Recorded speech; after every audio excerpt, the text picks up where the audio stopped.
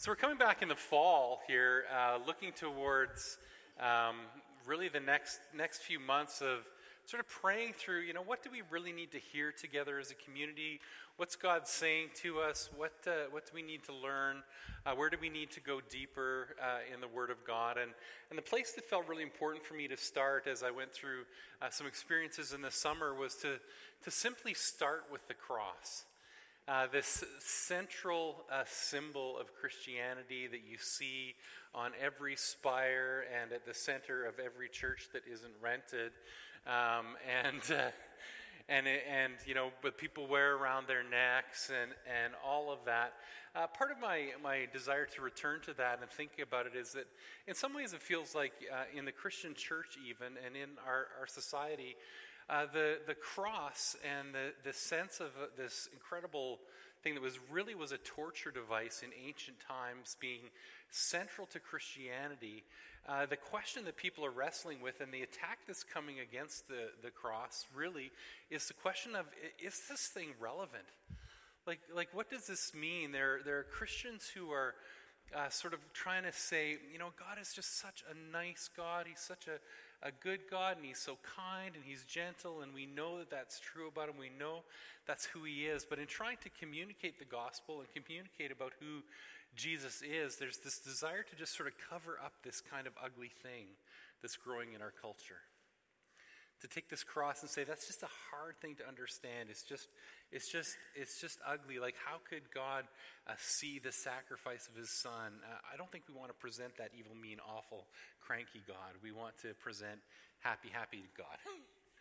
Right? And really the question is, so how do we resolve that? We know that God is kind and know that he's loving, and we know that he really, really cares. And the tendency of the church in sort of beginning to, in some ways, gloss over the cross is obviously going to hurt us in the long term, because tied up in the cross and in what Jesus did is so much important meaning for us.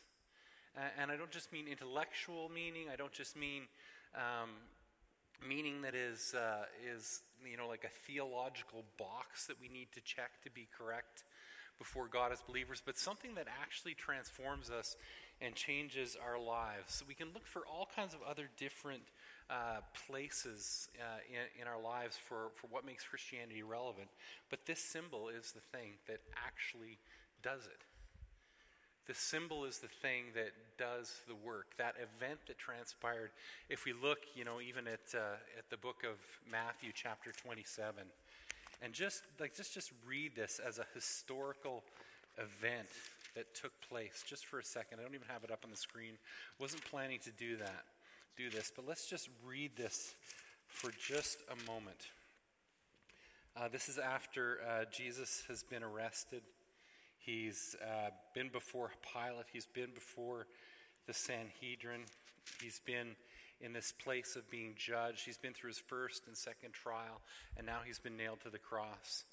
And it says this, in verse 45 in the book of Matthew, chapter 27, it says, "From the 6th hour until the 9th hour, darkness came over all the land. About the 9th hour, Jesus cried out in a loud voice, 'Eloi, Eloi, lama sabachthani,' which means, 'My God, why have you forsaken me?' And when some of those standing there heard this, they said, 'He is calling Elijah.' Immediately one of them ran and got a sponge. He filled it with wine vinegar, put it on a stick, and offered it to Jesus to drink. The rest said, 'Now leave him alone. Let's see if Elijah comes to save him.' And when Jesus had cried out again in a loud voice, he gave up his spirit. At that moment, the curtain of the temple was torn in two from top to bottom. The earth shook and the rocks split. The tombs broke open, and the bodies of many holy people who had died were raised to life. They came out of the tombs, and after Jesus' resurrection, they went into the holy city and appeared to many people." The cross was an earth-shattering, earth-shaking, dead-raising, transformational event. And we're losing the ability to talk about it and what it means. When you talk about the cross, it has multiple facets.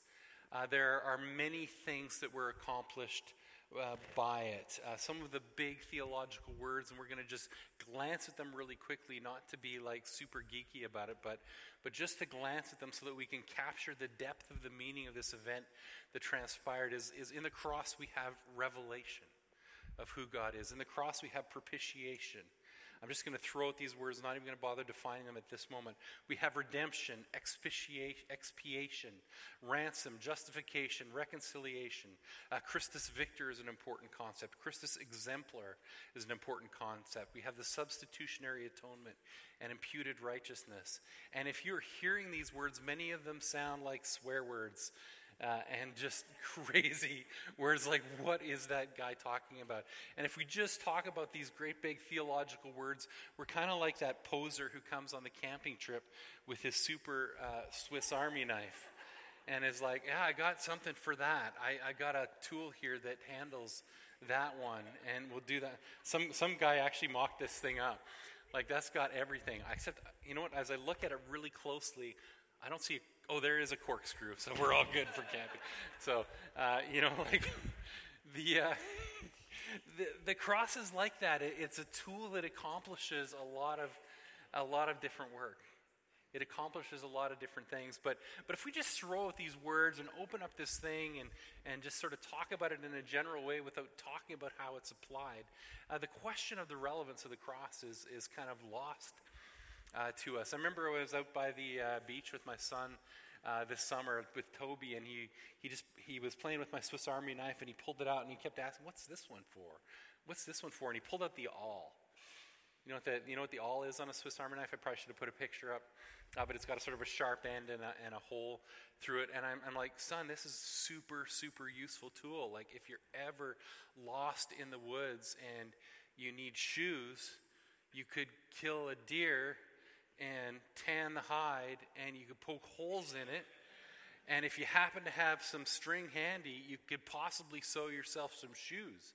Like, it's super useful, son, right? And so, when we're talking about the relevance of the cross, we can get into this place that's way up high and way I'm not ever going to sew myself some shoes out in the wilderness. Why do I have this word? Why do I have this stuff? But the reality is that as we dig into these things, that these are life-changing things. They're important things for us. So we ask the question, how do these things answer not just ponderings, but ultimate questions? How do they answer our ultimate questions? And how do they actually answer our longings? How do they answer the longings of humanity? And what do they have to do with the challenges that you really face? Like, what is the practical usefulness of some of this knowledge of what Jesus did for you? And that's what we're going to dig into. Just going to look at the scripture here, 1 Corinthians chapter 1, verse 18. For the message of the cross is foolishness to those who are perishing, but to us who are being saved, it is the power of God. Like, if we just throw these words out, it's just gobbledygook. It's just foolishness. Like, why is Christianity even relevant? But to those of us who are experiencing them and walking through these challenges, they're the power of God. They're the things that set us free. And so we're just going to dig into just two of them this morning, and we'll just see how far we get in the next few weeks. We're just going to dig into some of these big ideas. And this first one, the place to start, I think, is just seeing the cross as a revelation of who God is. That's an easy word. That's not one of the hard ones. But the cross is a revelation of who God is. Just going to blast through a few scriptures here. He is the radiance of the glory of God, the exact imprint of his nature. What we see in Jesus and what he did through his life and on the cross, we see the exact imprint of the nature of God.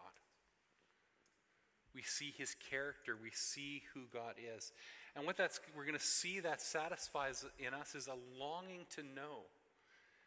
That we as people have a longing to know how the universe works. It's why we love Star Trek. It's why we love the idea of going to a galaxy far, far away. It's why we love the idea of space exploration. It's why people love the idea of science. It's why people love the idea of delving into the mysteries of biology, because there's a longing inside of us to know as humans how the world works. And if we want to know how not only the natural world works, but how the spiritual world works, we have to look to the person of Jesus. He is the radiance of the glory of God and the exact imprint of his nature. Anyone who has seen me has seen the Father, Jesus said. If you've seen me, you know what God in heaven is like. In this, the love of God was made manifest among us, that God sent his only Son into the world. So we have come to know and believe the love that God has for us. You can't see the love God has for us. And this is something that theologians are trying to do in our time, is to see the love that God has for us in the person of Jesus without seeing it in his action of dying on the cross. We have to see the whole picture of the life of Jesus that includes what he did on the cross. So what does seeing the God on the cross actually do for us? I remember we were at our national gathering in Montreal just a few weeks ago at the beginning of the summer. We were gathered with Vineyard churches from all around the country, and one of the things that were not central to that at all was that we wanted to pull off. We were staying in an Airbnb with the Moore Crispin family. We wanted to pull off a birthday surprise for Kathy. So it was her 40th birthday. She's not in here, but just so you know, Kathy's 40. Be sure to give her a big hug and shake her hand and just congratulate her on that later. And tell her I told you all. That would be that'd be really super great. So we were trying to pull this thing off, and so I skipped out of worship in one of the sessions. We wanted to surprise her. We went back to the Airbnb and have balloons and have a cake for her and all that stuff. So I snuck out and I left the worship. And just as I was going out to do this mad run across Montreal to find a cake and deliver it back to the Airbnb, sitting on the steps beside me was a young pastor in our community Vineyard churches. And he was like, I'm just wrestling with Christianity, a pastor who's wrestling with some deep doubts. I'm wrestling with Christianity. He said, the Old Testament God is too judgmental and angry for me. We can't preach, we can't talk about him. But the way we're talking about Jesus, he's too nice. If they're supposed to be the same person, how can I trust somebody with mood swings like that? How can I trust somebody who is a God of anger, who's a God of vengeance, who's a God of justice? And now all of a sudden I'm talking about him as a God who's sweet and a God who is loving. Like, how do I talk about these two people? How can they possibly be the same person? And the answer for us is we absolutely can't talk about them as the same person unless we understand that through the lens of the cross. We can't understand the justice of God unless we understand that Jesus executed the justice of God by being executed himself on the cross in love for us. He substituted himself for us. We have to understand these things together. The God who died on the cross is very different from the distant, secular, humanistic, materialistic gods of today. Right? Those gods of today are gods that sort of look at the universe and say that God isn't there. He's not present in our world. He's dead. He died a few generations ago when my grandparents went to church. He's not really that concerned. He's not offended by what we do. We can do anything morally we want as long as we recycle. And we can, we can do anything we want. He's just going to be kind. He's loving. He accepts everybody. He accepts everything. He accepts every behavior. And that God is just kind of a wishy-washy, amoral God who is kind of impotent and isn't doing anything out there, right? But he's also very different from that hate-filled, vengeful God of old that people imagine God to be, the giant policeman in the sky. How do we bring these two worlds together? How do we understand that? The God that people have rejected because they didn't understand the love through the judgment. And the God that people are rejected just because he's irrelevant, because he doesn't care about your life. He's not either of those gods, but through the lens of the cross, we see a God that we can understand.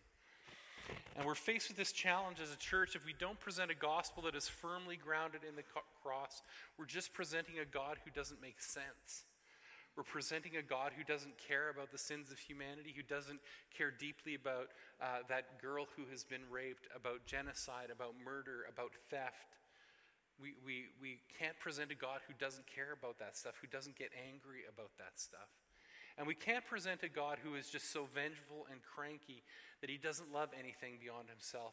For that God, the word Father just doesn't even apply.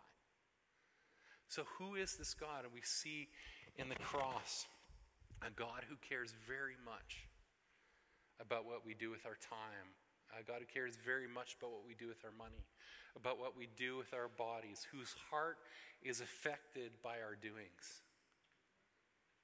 When we do things, he's not detached. When we do things, he, in his self-limitation as a God, he has allowed himself to be impacted by the deeds of humanity. He has allowed himself to be impacted by my deeds and your deeds.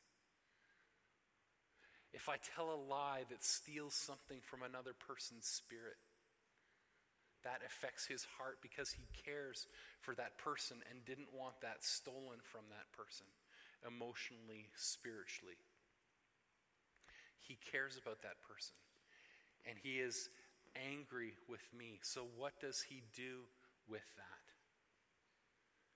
In his love, he resolves that need for justice in himself on the cross.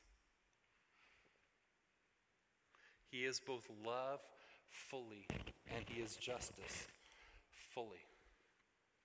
And that's a God that's an honest God. That's a God that you can trust, that he is who he says he is. You couldn't believe that he was real if he didn't care about the genocide in Rwanda. If he was just saying, you know what, that's just the way it goes, survival of the fittest. We couldn't believe in a God like that. Or in a God who just forgives in a way that just says, I saw that happen, but, it just happened. I'm just going to forgive that. It's okay. That's not God. That's not a God you could trust. A God you can trust is a God who really interacts with you as a person, who cares about your doings, who cares about your actions, who cares about the stuff of the world. His heart is revealed in the cross. How is it revealed? In the person of Jesus, his wrath is fully satisfied. He visited his wrath upon himself. He's the God who saw the injustice that was done by humanity, and humanity who deserved a good talking to, or a spanking, or a lashing, or a whipping, or whatever it was that we deserved for the grave sins that we commit against one another. He's a God who decided to give that spanking to himself because justice needed to be satisfied. He is just. That is his nature. But he loved you so much that he didn't want for you to bear the penalty. So if we receive it, that's all on him. It's said like this in 1 John chapter 4, 9 to 10. And again, this is deep stuff. This is not how you grow your megachurch, doing a sermon on propitiation. But this is what Christianity is about. 1 John chapter 4, 9 to 10. In this the love of God was made manifest among us. The love of God made real, manifest, tangible, feelable, real. That God sent his only Son into the world so that we might live through him.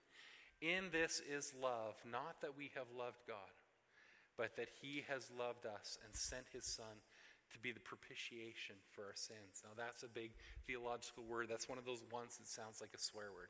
Propitiation. What the heck are you talking about? What does that mean? A propitiation, or rather the word propitious, means giving or indicating a good chance of success. Favorable. Propitiation, and we're going to unpack this in a second, is what makes God's disposition towards you be favorable. Now, where that word came from in ancient times was when, say, for example, some sailors are sailing a boat across the Mediterranean. They're going across, and there's a storm that's happening. They would have this massive assumption. If there's a storm, if we're going to be shipwrecked, if we're going to be taken out here, God must be angry at us. He's going to be angry at us. We have to find propitiation. We need to make the gods propitious. We need to make them look upon us with favor. And so they would throw Jonah overboard, throw a crewman overboard, make a sacrifice a goat, and pray to the gods that somehow the anger would stop. There's a reality in that the God that we serve and the God that we love, as we talked about a moment ago, is actually authentically and genuinely angry at the sins of humanity. Right? We see it in the scriptures. His soul hates. This is really nice. See, this is like super nice. This is the stuff your grandma read to you before, like after breakfast in the morning scripture reading. Hey, little child, let's read this together. His soul hates the wicked and the one who loves violence. Hey, children, let's all read this together. It is written, Jacob I loved and Esau I hated. Let's all pray and eat some bacon. Right? It's not like this is not grow your megachurch kind of teaching. But this is the Bible. Right? God has an authentic sense of who he is and what righteousness is that is a reaction to the stuff of humanity. And it says this in Romans 5, since we have now been justified by his blood, how much more shall we be saved from God's wrath through him? So not only does the cross justify us, it doesn't only just justify us, it doesn't just bring us to a place of right standing with God, it actually deals with his wrath. It deals with his wrath. And you can't just read Christianity or you can't read the Bible without dealing with the fact that there is the wrath of God. That's a scriptural reality. That phrase appears like 600 times in the scriptures. It's a real deal. So how do we deal with it? Why is God angry? How do we deal with the wrath of God? One of the encounters where I really understood this best as a young man, I was at Bible school, and it was in my first year. And one of the challenges that we had was to do some practicum as part of our service. And so I was on a worship team called Servant, and we traveled around and did worship. And it was like everybody sort of viewed that as like that's like the super easy one. Like you don't have to go do prison ministry, or you don't have to go do anything like that. So I went with a friend from a team called Youthquake, and I went to Attica prison in upstate New York. It's a supermax prison, and did prison ministry there, and just spent some time talking with prisoners. It's not quite like you imagine, where they're sort of tied up in chains all the time, and they've got a mask on, like they're going to bite your face off or something like this. This is people though who are in a sort of a highly secure facility, and people who are serious offenders. And I remember sitting across the table from a man who. I just said, can you tell me your story? And as the story came out and he told me about his life, he told me about his childhood and some of the things that had gone on. But ultimately, from the time he was a late teen until till he got caught, like almost in his 30s, he was basically a serial rapist. He'd lured a number of women and he'd raped them and discarded them on the side of the road. A classic kind of a story. And I remember as I was hearing the story of this guy, I was feeling the pain of these women, feeling the injustice, the pain of their families, wondering what children this man had caused to be born into the world through an act of violence and an act of hate. And I remember feeling in that moment, literally boiling inside of me, this anger, this rage, this sense of wrath. Like, look at what this man has done.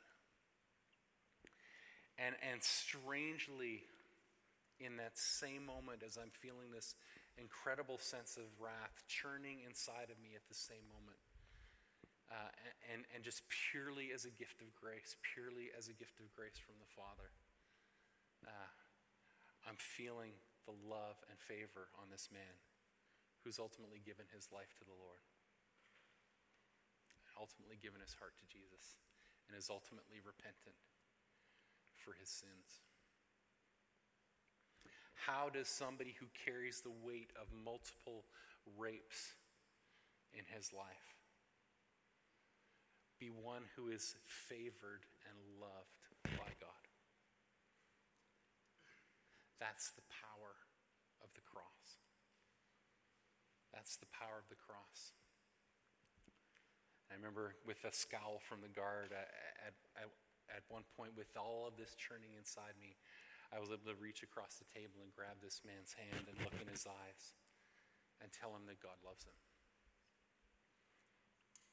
That he can trust in the love of God. That the wrath of God over him for what he committed was satisfied. It had been resolved. It was very, very real. Crying out of the heart of God for the injustice done against these women. Like absolute fury of God was evident. And at the same time, the absolute love of God. Where did the fury go? Where did the fury go?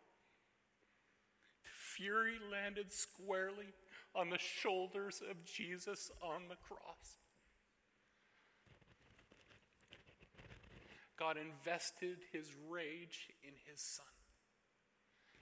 And his Son carried that rage for that man. That's propitiation. And now God looks on that man with favor. So what does this mean for me, and what does this mean for you? It means that any anger that God has against you for the things that you've done, and we have done things. Any anger that God has against you for the things that he's done, he has rested on the shoulders of his Son. And he looks now on you with favor. You are free should you receive Jesus from the wrath of God. And it also means this.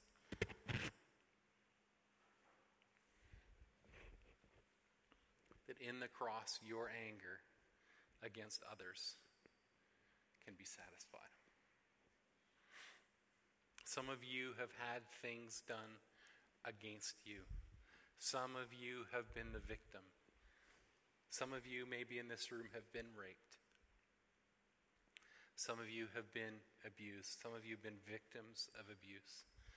Some of you have had much smaller things. You've had backbiting in your workplace. You've had people talking about you behind your back. You've had people lie about you. You've had other things happen. You've had people steal things from you. Kathy had her wallet stolen. People have things that are done to you. And you and I know what that feels like when an injustice has been done against you, to have your wrath bubble up. And you can know and you can trust that in God there is a justification to the anger, that sometimes bad things really happen to people. But you can't carry that wrath. You have to let Jesus carry that for that person. And that's what it means in the scriptures when it says, if you forgive someone, they'll be forgiven. You're releasing that person who has committed crime and violence and hurt against you into the hands of God. And this is not an easy thing to do, but we release them into the hands of God. And we say, God, I'm no longer holding this right for vengeance. I'm no longer holding this anger that I carry inside of me. I can't carry it. I can't deal with it. This has to become invested in you, Jesus. Should that person choose to accept your love and what you've done for them on the cross, I am good with it. You may look upon them with favor, and I will learn to look upon them with favor and with love and affection in spite of the injustice done to me. The work of the cross, propitiation, deals with the anger and wrath of God, and it deals with the anger and wrath that we as individuals carry. There's someone in this room that I know whose brother was murdered. There's a wrath to carry that can only be satisfied in the heart of God. It can only be satisfied in the heart of God. That is why we need the cross. Let's stand.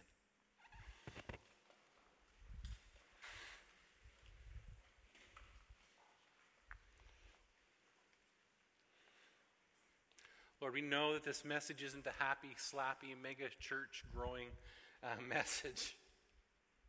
But this is your story in the world. That sinful humans who deserve your wrath can find it satisfied in you because you loved us so much that you are willing to take it upon yourself. We are blown away by a God who loves us that much. We are blown away. For those of us who are carrying the weight of the sense that you're angry with us for things that we've done, Lord, we just ask that we would be able to sense your forgiveness. We say that we need you to carry that on the shoulders of Jesus on the cross for us. We need to be set free from the sense of your scowl. And we as people need to sense and know and experience a loving glance from a loving Savior. We need to experience the love and favor of God. We need you, Jesus. We need what you've done for us. Would you set us free from the weight of the scowl? And we're some of us carrying wrath, carrying anger for sins that have been done against us. And it is so hard to let that go. But we follow your model and say again, Lord, forgive them. Lord, we release our anger to you. We trust that you can deal with it. You can deal with the sins of humanity. You are big enough. You are strong enough. Jesus was enough. Jesus was enough. Would you set us free? Would you heal our hearts? Would you release us into joy again? Would you set us free from bitterness that comes with long-held anger? Set us free to be people of grace. Freely as we have received your grace, we want to freely give it, Lord. Do this work in our hearts. Set your people free. Your cross matters. We're so thankful for what you've done. I pray over this church, over these people, again, that each one would feel and sense the smile, the favor, and the love of God. I declare the love of God over his people and justice satisfied. We receive your love in Jesus' name. Amen.